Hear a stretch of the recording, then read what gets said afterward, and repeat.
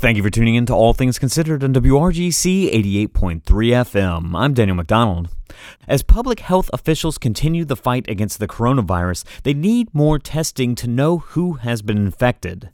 In a press conference Monday, Governor Brian Kemp announced the state will start allowing testing for anyone showing symptoms of COVID-19.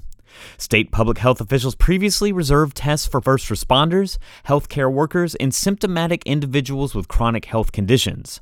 Georgia Department of Public Health North Central District spokesman Michael Hokanson said now anyone exhibiting symptoms is eligible to go through a screening process before being scheduled for a state-administered test.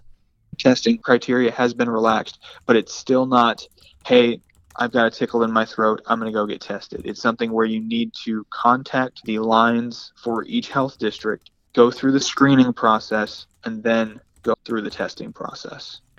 Anyone who thinks they may be infected with COVID-19 can call the North Central Health District testing hotline at 1-844-987-0099 to begin the screening process. I'll repeat that number again at the end of the story.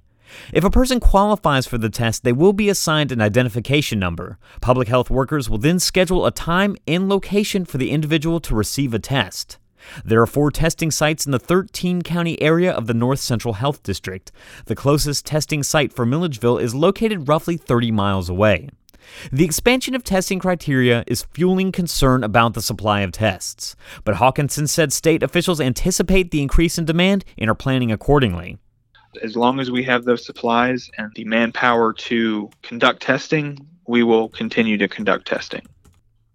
You can contact the North Central Health District testing hotline at 1-844-987-0099. Again, that number is 1-844-987-0099. For WRGC News in Milledgeville, I'm Daniel McDonald.